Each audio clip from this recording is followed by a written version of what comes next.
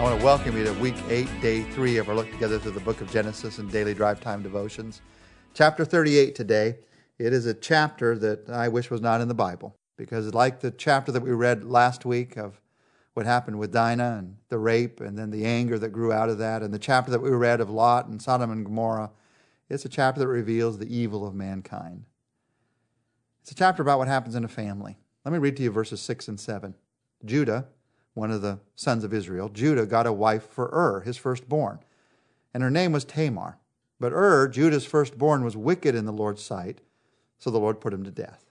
So those are the first couple of verses we're going to read, and in those verses you see that Judah has a son who does wicked things in the Lord's sight, and because of that he is killed. And Tamar is left without a husband. Now, according to the law of that day, the brother, one of Judah's other sons, was to marry Tamar, or she'd be left destitute. A woman without a husband in that day had no means of support. So it was the responsibility of one of Judah's other sons to marry. And Onan does marry, but he's also wicked in the Lord's sight, and he also dies. So Tamar comes back and says, is there another son? Because that was the law. That was what was right in the sight of the Lord. But listen to what happens in verse 11. Judah then said to his daughter-in-law Tamar, live as a widow in your father's house until my son Shelah grows up. For he thought, he may die too like his brothers. So Tamar went to live in her father's house.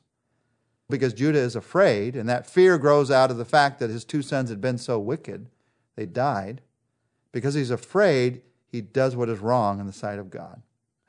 Tamar comes up with a plan. Let me read for you what happens, the horrible thing that happens in verses 12 to 18. After a long time, Judah's wife, the daughter of Shua, died. When Judah had recovered from his grief, he went up to Timnah, to the men who were shearing his sheep, and his friend Hira the Adullamite went with him. When Tamar was told, your father-in-law is on his way to Timnah to shear the sheep, she took off her widow's clothes, covered herself with a veil to disguise herself, and then sat down at the entrance to Enaim, which is on the road to Timnah. For she saw that though Shelah had now grown up, she had not been given to him as his wife. When Judah saw Tamar sitting there at the city gate, he thought she was a prostitute, for she had covered her face. Not realizing that she was his daughter-in-law, he went over to her by the roadside and said, come now, let me sleep with you. And what will you give me to sleep with you, she asked. I'll send you a young goat from my flock, he said. Will you give me something as a pledge until you send it, she asked. He said, what pledge shall I give you? Your seal with its cord and the staff that's in your hand, she answered. So he gave them to her, and he slept with her. And she became pregnant by him.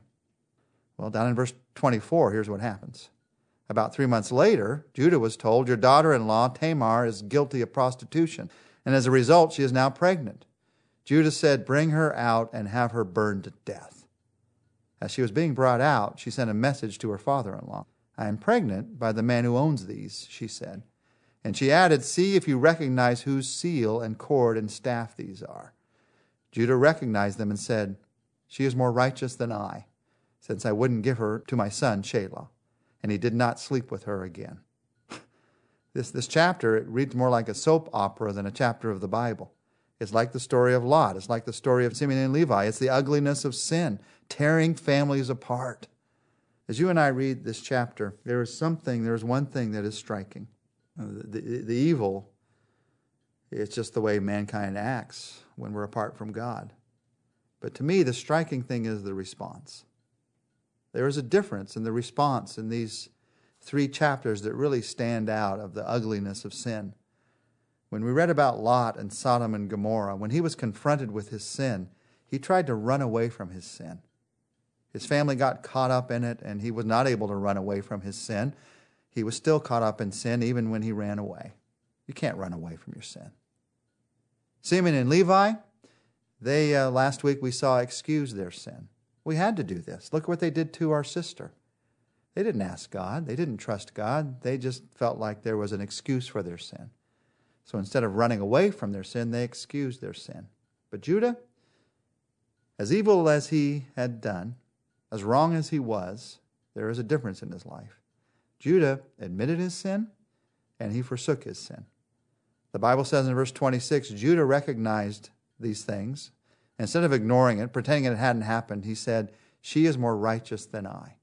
Instead of saying, why did she trick me? Instead of saying what she did was evil, and it was wrong. Instead of looking at the other person, he looked at himself. And he said, I've been wrong. She is actually more righteous than I, because I would not give her my son.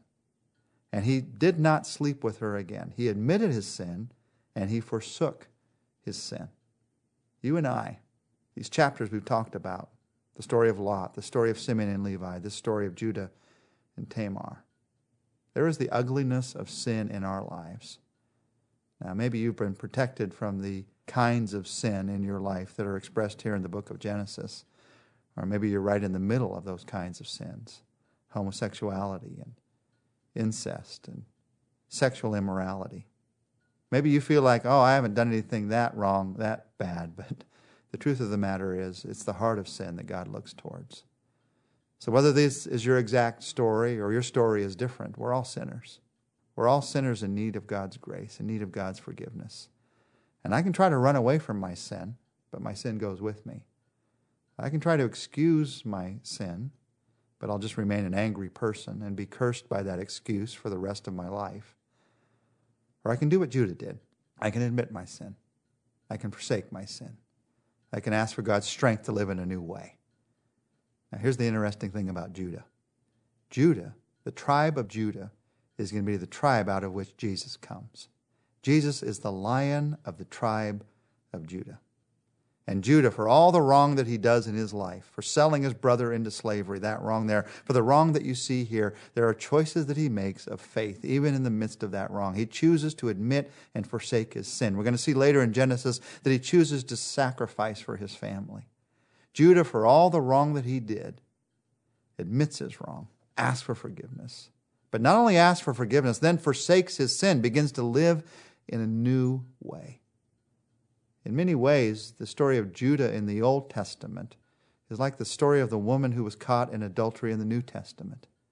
This woman who was caught in adultery, when she comes before Jesus, Jesus does not condemn her. Instead, he forgives her. Then he says to her, now go and sin no more. Admit your sin and then forsake your sin. As we talk to Jesus Christ today, if you've never said to Jesus Christ, forgive me for the wrong things I've done in my life, if you're trying to make up for those wrong things, if you're trying to run away from those wrong things, if you're trying to just excuse those wrong things, in this moment, come to him and say, Jesus, forgive me. Forgive me for my sin. And Jesus, strengthen me, empower me to forsake my sin, to begin to live in a new way. I can't live in a new way on my own strength. I need you, Jesus Christ. So I ask you to come into my life, to make me the person you want me to be. Thank you for your forgiveness, and thank you also for your promise of new life. In your name I pray, Jesus. Amen. Tomorrow, we're going to look at Genesis chapter 39. It's going to be Joseph living the dream as a slave in Egypt.